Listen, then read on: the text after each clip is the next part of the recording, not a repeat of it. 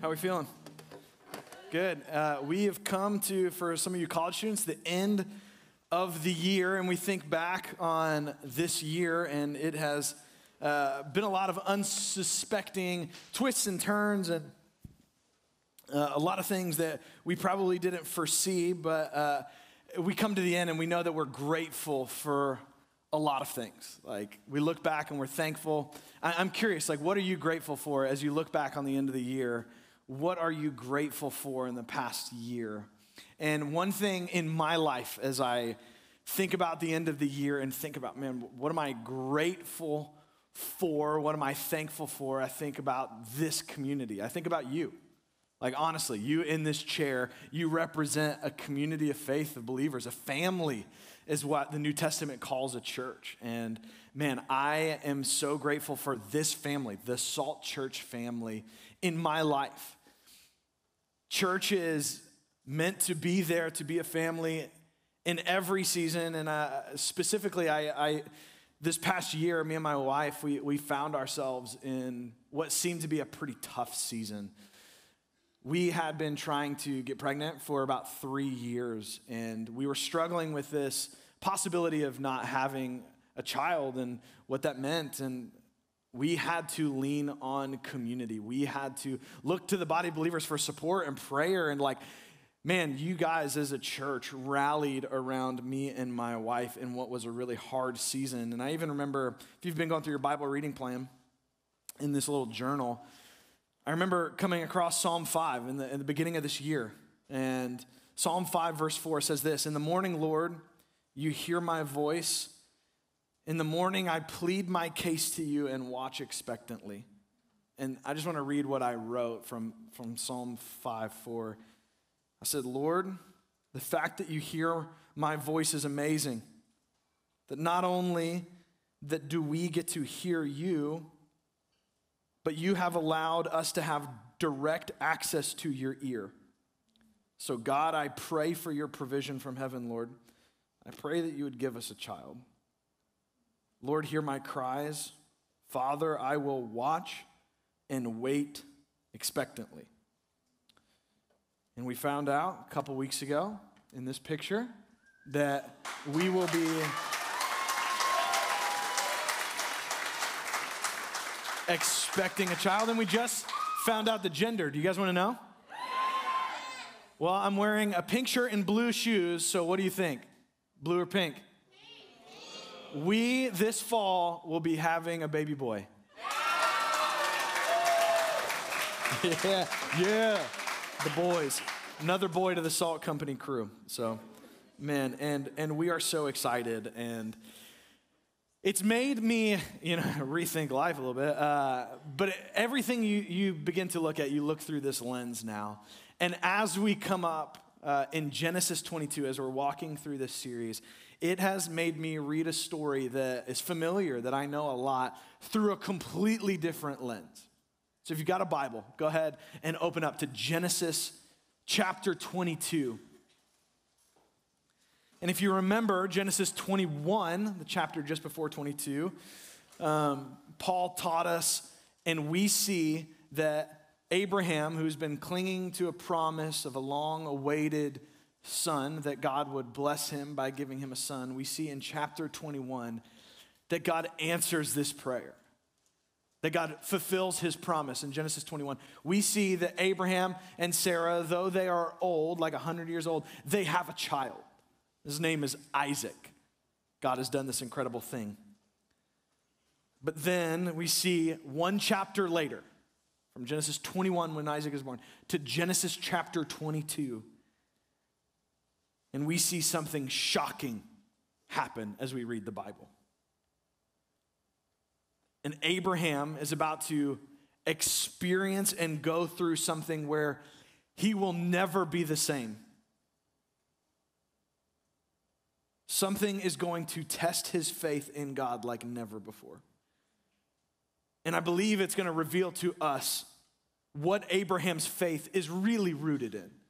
His faith in God, Yahweh. What is it actually rooted in? And it leaves us asking the same question for us today. What is our faith really rooted in? And this is I believe, one of the most shocking stories in all of Scripture. So let's go ahead and read Genesis 22, starting in verse 1, and we will see that it is beautiful and tragic with imagery and foreshadowing and themes of salvation threaded throughout. Let's read. Verse 1 says this: after these things, so after Isaac has been born and has grown up a little bit, God tested Abraham and said to him, Abraham.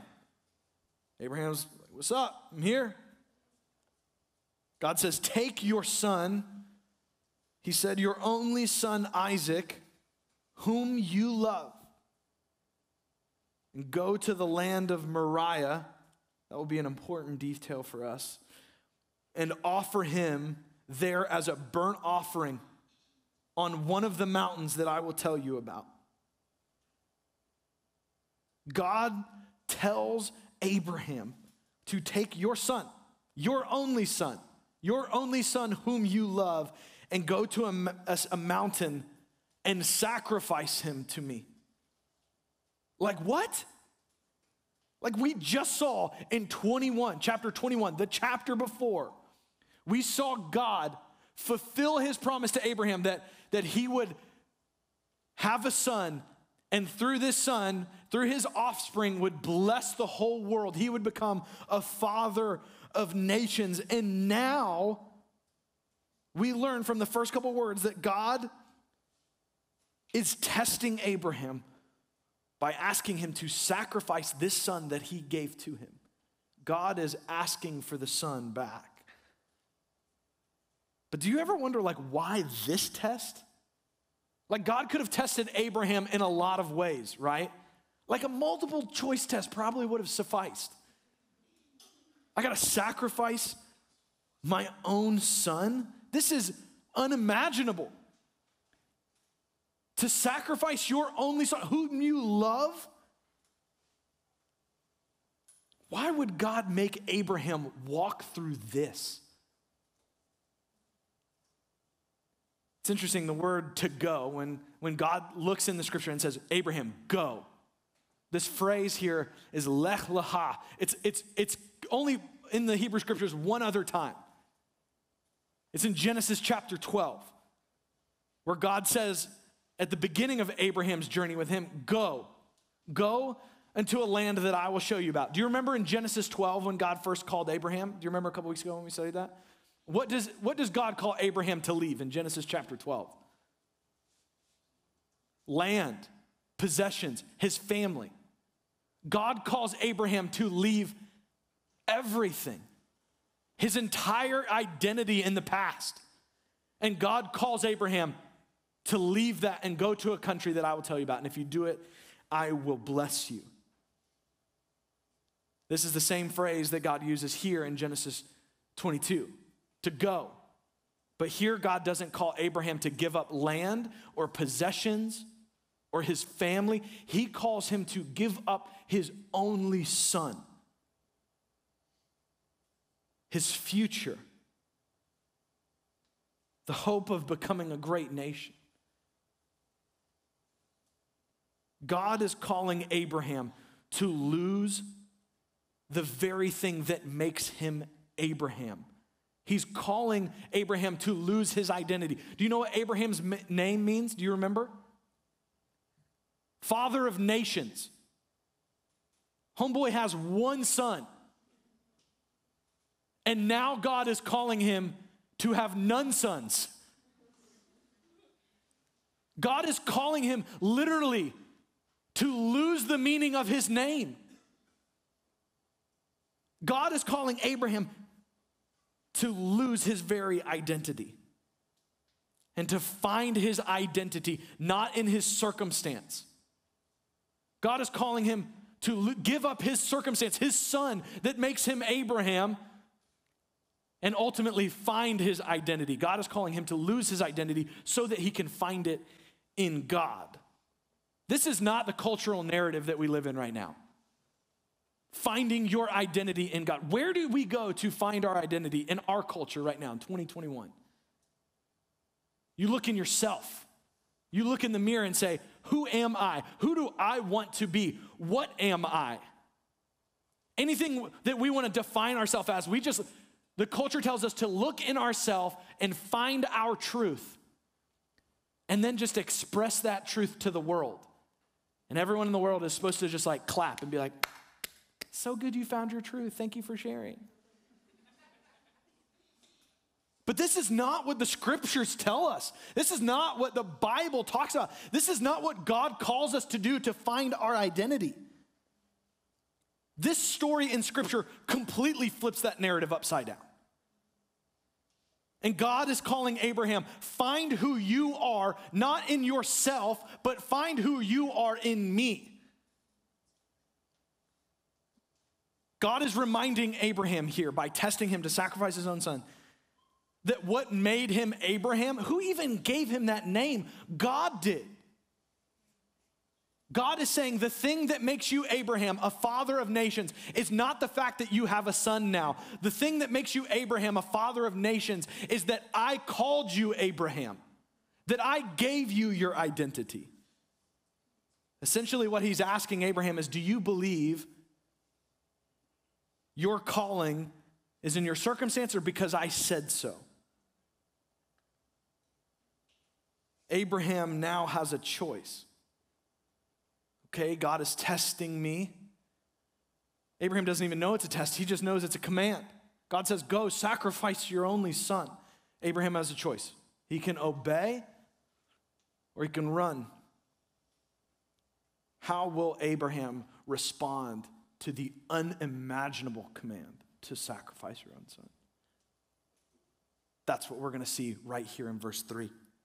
We see how Abraham responds. Look at it with me, verse 3. So Abraham got up early in the morning. You guys are the late service, so you don't know what that's like. He got up early in the morning, saddled his donkey. Shout out to the second service, by the way. I love y'all. Y'all great. He saddled his donkey and took with him 2 of his young men and his son Isaac. He split wood for the burnt offering and set out to go to the place that God had told him about. So do we see Abraham resist the command and run? No, we see him get up and begin to go. Abraham is really going to go through with this, it looks like. Verse 4 says this, on the 3rd day, Abraham looked up and saw the place in the distance. This is Mount Moriah. He saw it in the distance. Did you catch that? How many days did it take him? 3 days. I don't like being in awkward conversations for more than like 2 minutes. Abraham has the most awkward 3 days of his life, walking with his son. And he knows that they're headed to what could be the end of his life. 3 days and they arrive. Verse 5, as they arrive, Abraham in verse 5 says this, said to his young men, stay here with the donkey. The boy and I will go over there, Mount Moriah, to worship, and we'll come back to you. Did you catch that? Who does Abraham say will come back after this? We will come back to you. Okay, so this is confusing. God told him to sacrifice his son on this mountain, but he just told these guys, hey, we're going to go up, we're going to worship, and then me and Isaac, will come back down the mountain. How is this possible? We see that there is something going on here. Abraham knows something. He believes something that we don't quite understand yet. Verse 6, let's keep going. Verse 6 tells him we're going to come back, and then verse 6 he says, he took the wood for the burnt offering, and he laid it on his son Isaac. And we see he is very much going through with it. Keep reading. In his hand, he took the fire and the knife, and the 2 of them walked on together. He takes the wood that he is going to use for the offering that will bear his son. And he puts it on his son's back, and he grabs the knife in one hand and a torch of fire in the other. and the two of them begin to walk up this mountain. Can you imagine what is going on in Abraham's mind right now? How is this possible? Like if you were in his shoes right now, think about this. How would you be responding? I had to think about this. It's like I've got a son, he's on the way. How would I respond to this command? We start asking questions. What is going on in Abraham's mind? What is he wondering? Like, how is God going to keep his promise to make him out of a great nation if he has no sons? This is his only son. If he dies, there are none left. How will God bless the world through his offspring? This plan, like, it doesn't make sense. How is God going to work out this? And he's walking up this mountain. I bet he is internally struggling. I bet he's silently just like trudging up this mountain. And through the silence, as he's walking up the mountain, hiking up this mountain, as his son is probably following behind, trying to keep up, we read this in verse 7. It says, then Isaac spoke to his father. The word there means like he spoke up out of the silence, and he said, my father. Isaac is saying, Dad? Hey, Dad? Imagine as Abraham's gut probably drops. And then a lump in his throat, he replies, here I am, my son. Saying like, yes, I'm here. I'm right here. And Isaac asks him one of the most gut-wrenching questions. He says, Dad, the fire and the wood are here, but where is the lamb for the burnt offering? Can you imagine? It's Abraham walking ahead of Isaac up this mountain. I imagine just like tears just begin to roll down Abraham's face. Like the question he wanted least. Where's the lamb? And the way this narrative is built is supposed to, for us, our eyes are supposed to be drawn to this next verse in verse 8 and to see this as the climax of the story, the thing that hinges everything together. What will Abraham tell his son as his son asks, where is the lamb? Look at verse 8. Abraham answers him, God himself will provide the lamb for the burnt offering, my son. What does Abraham tell his son? He says, you're right. There's no lamb. We don't have one. But God will provide. The Hebrew word, yireh, or like translate jireh, literally means to see. Abraham says there is no lamb, but God will provide. God will see to it, yireh, God will see to it that there is a lamb. God will see that there is a lamb, my son, even if that sacrifice will be the son that God provided. It's tragic. It's beautiful, but it's filled with faith. And then I think personally, one of the most beautiful and tragic scenes in all of this story, with his future hanging on a thread, literally walking next to him, knowing that God is calling him to sacrifice his son. Look at this sentence right after this. Then the two of them walked on together. Knowing that he's about to sacrifice his son, he kept walking. He kept believing, even in this, that somehow God would provide, that God would see to it. Abraham here is human. He's probably feeling a lot of emotions. Do you think he wanted to sacrifice his own son? No. Do you think he was afraid? Yeah. And those feelings would be good and right and true, but there is something else true about Abraham that we see in this story.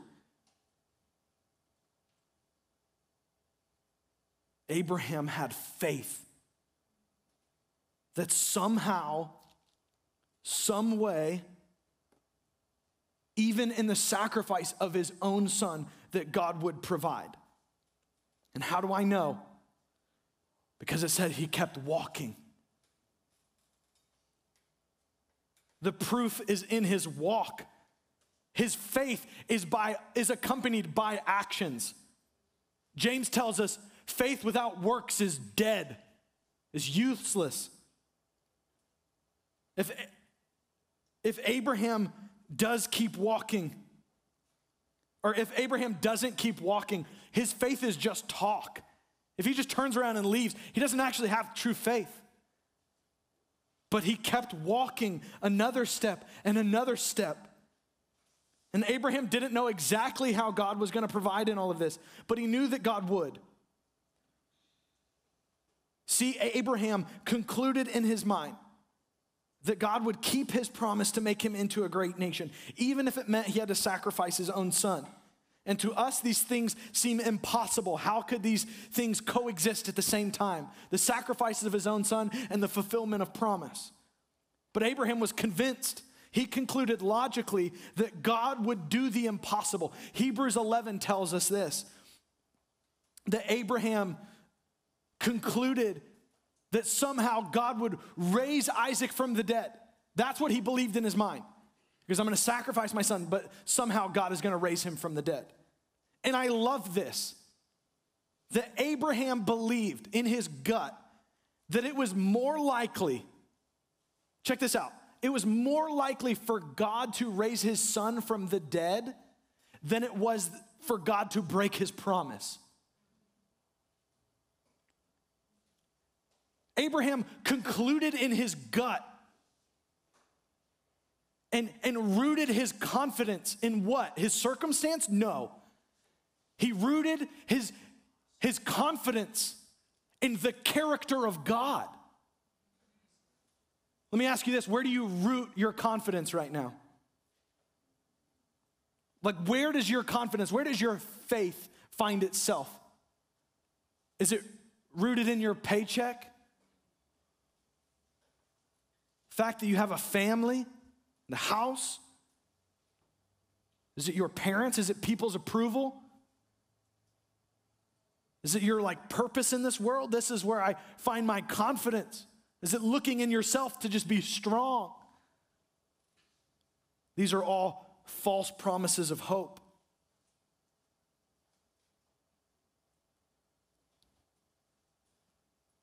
What happens when you face an immovable wall? An unimaginable circumstance? Are you rooted in the fact that God loves you, that he's for you, has a plan for you, has a future for you, will protect you, will guide you, will strengthen you? It's one thing to just objectively know all of these truths about God. We come together as a church and it's oh great, we talk about God. But it's another thing to know it. You know what I'm saying? It's one thing to believe truth about God, and it's another thing to believe that God is truth.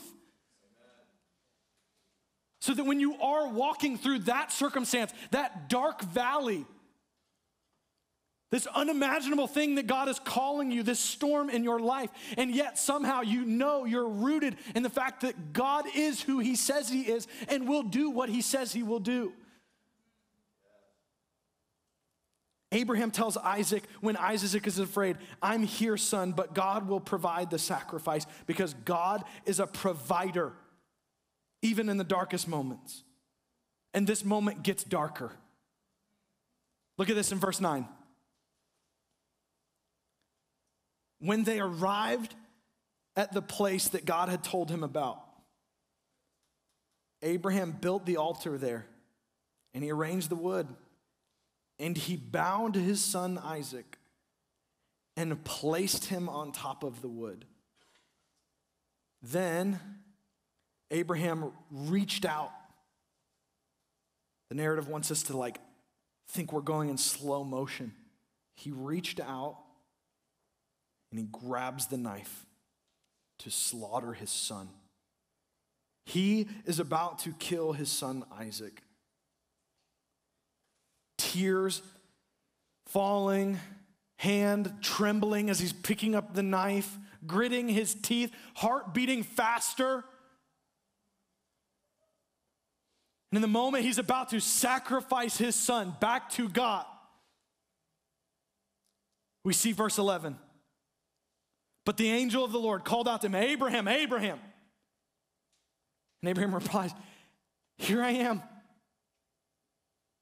Verse 12, the messenger of the Lord says, do not lay a hand on the boy or do anything to him, for now I know that you fear God, since you have not withheld your only son from me.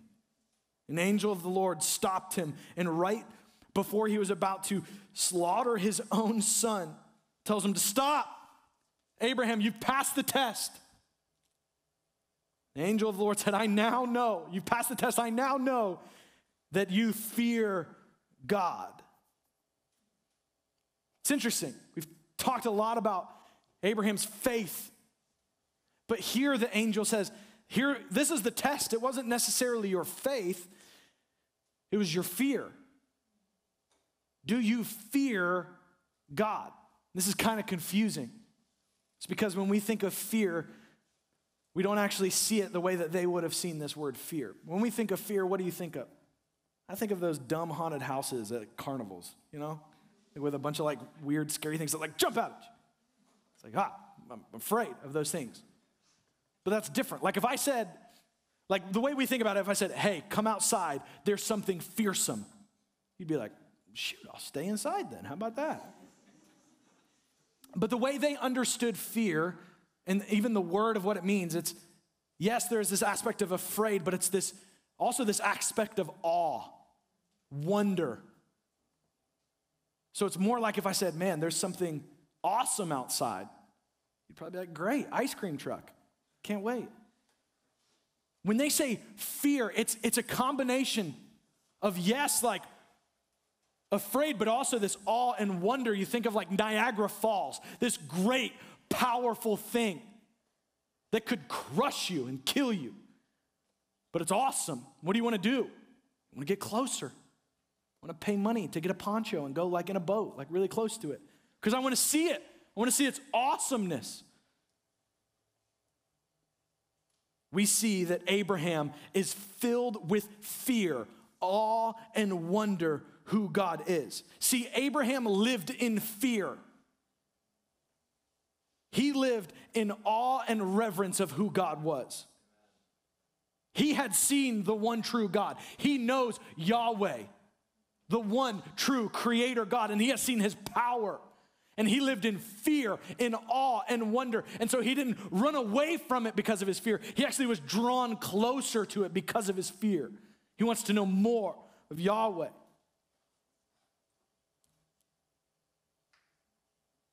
So in the face of the unknown, he didn't run from God. He actually ran to him. See, something about Abraham's fear. He feared God more than he feared his future circumstance.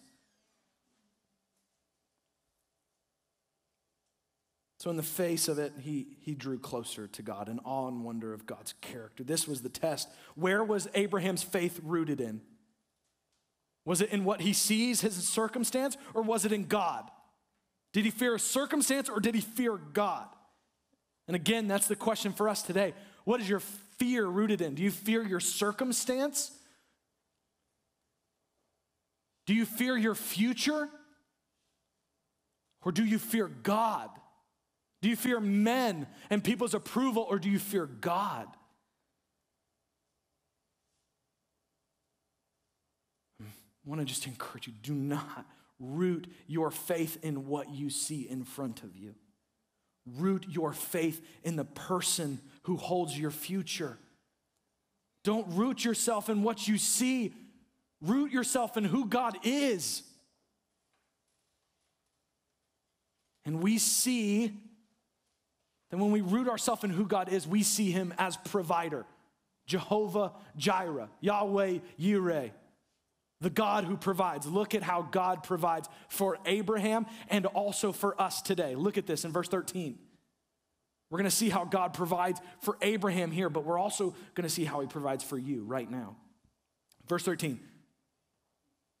Abraham looked up after the angel told him to stop, and he saw a ram caught in the thicket by its horns. So Abraham went, took the ram, and offered it as a burnt offering in the place of his son. And Abraham named that place, "The Lord will provide." So today it is said, it will be provided on the Lord's mountain.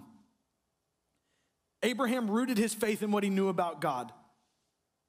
And we saw that like he believed, God provided.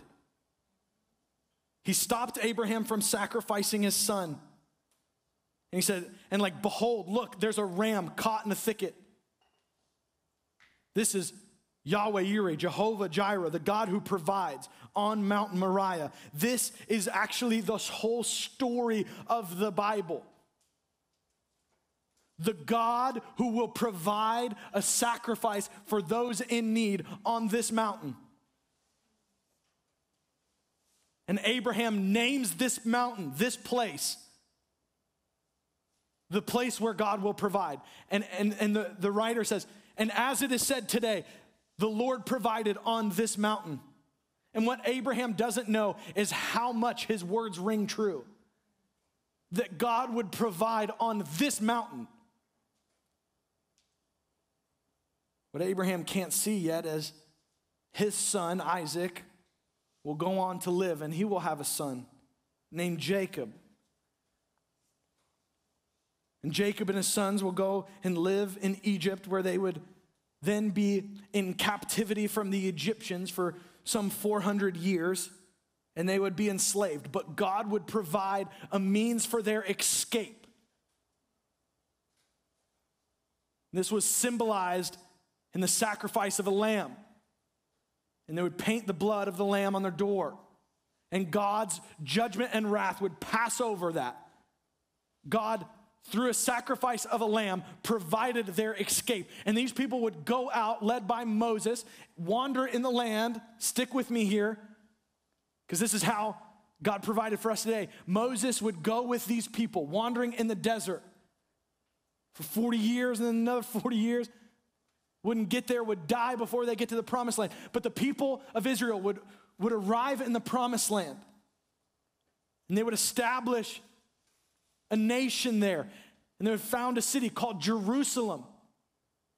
On this very mountain, the mountain of their forefathers, Abraham, on Mount Moriah is where Jerusalem currently sits. And it was on this mountain where David would be king, and David would have a son, and his name is Solomon, and Solomon would build a temple where God's presence could dwell with sinful people. How? Through a sacrifice of a lamb that would be sacrificed for the atonement of the sins of the people of Israel. So like Abraham said, God would provide on this mountain, and God would provide not just for Abraham, but the people of Israel. And what we see on this mountain, not only did God provide for Abraham and the people of Israel, but he provided for the needs of every person in the whole world on this mountain. Because 2,000 years later, God would send his only son, Jesus, to walk the streets of Jerusalem, to place the wood meant to bear the sacrifice on his own son's back. And his son too would begin to walk up a hill in faith that God would provide. And Jesus obediently would walk up to this hill, be nailed to a cross, and lifted up for the whole world. But unlike our story with Abraham, God doesn't interrupt as Jesus is being sacrificed. And as Jesus cries out, "My Father, Father, why have you forsaken me? Where are you, God?" God remains silent. And he doesn't intervene as his son is killed. God's own Son, whom he loved, killed on a cross. Why? Because he is Jehovah Jireh, Yahweh Yireh, the God who provides. In Jesus Christ, his own Son, whom he loved, God provided the very thing that you need most in life. Forgiveness of sins, life with God. God provided it for you. You could not earn it, so God himself had to provide it. And on this very mountain, on Mount Moriah, we see Jesus Christ lifted high, the Lamb who was slain for the sins of the world, yours and mine. And we see Jesus, though dead, 3 days later doesn't stay dead, but proves to be the ultimate and sufficient and final sacrifice by raising from the grave, defeating death, conquering the grave, proving to be the Son of God, proving to be God incarnate, proving to be the ultimate sacrifice that you need. You no longer need a sacrifice because he's defeated the grave. So when you put your faith in him and you believe that Jesus died in your place, you have forgiveness of sins for eternity if you believe.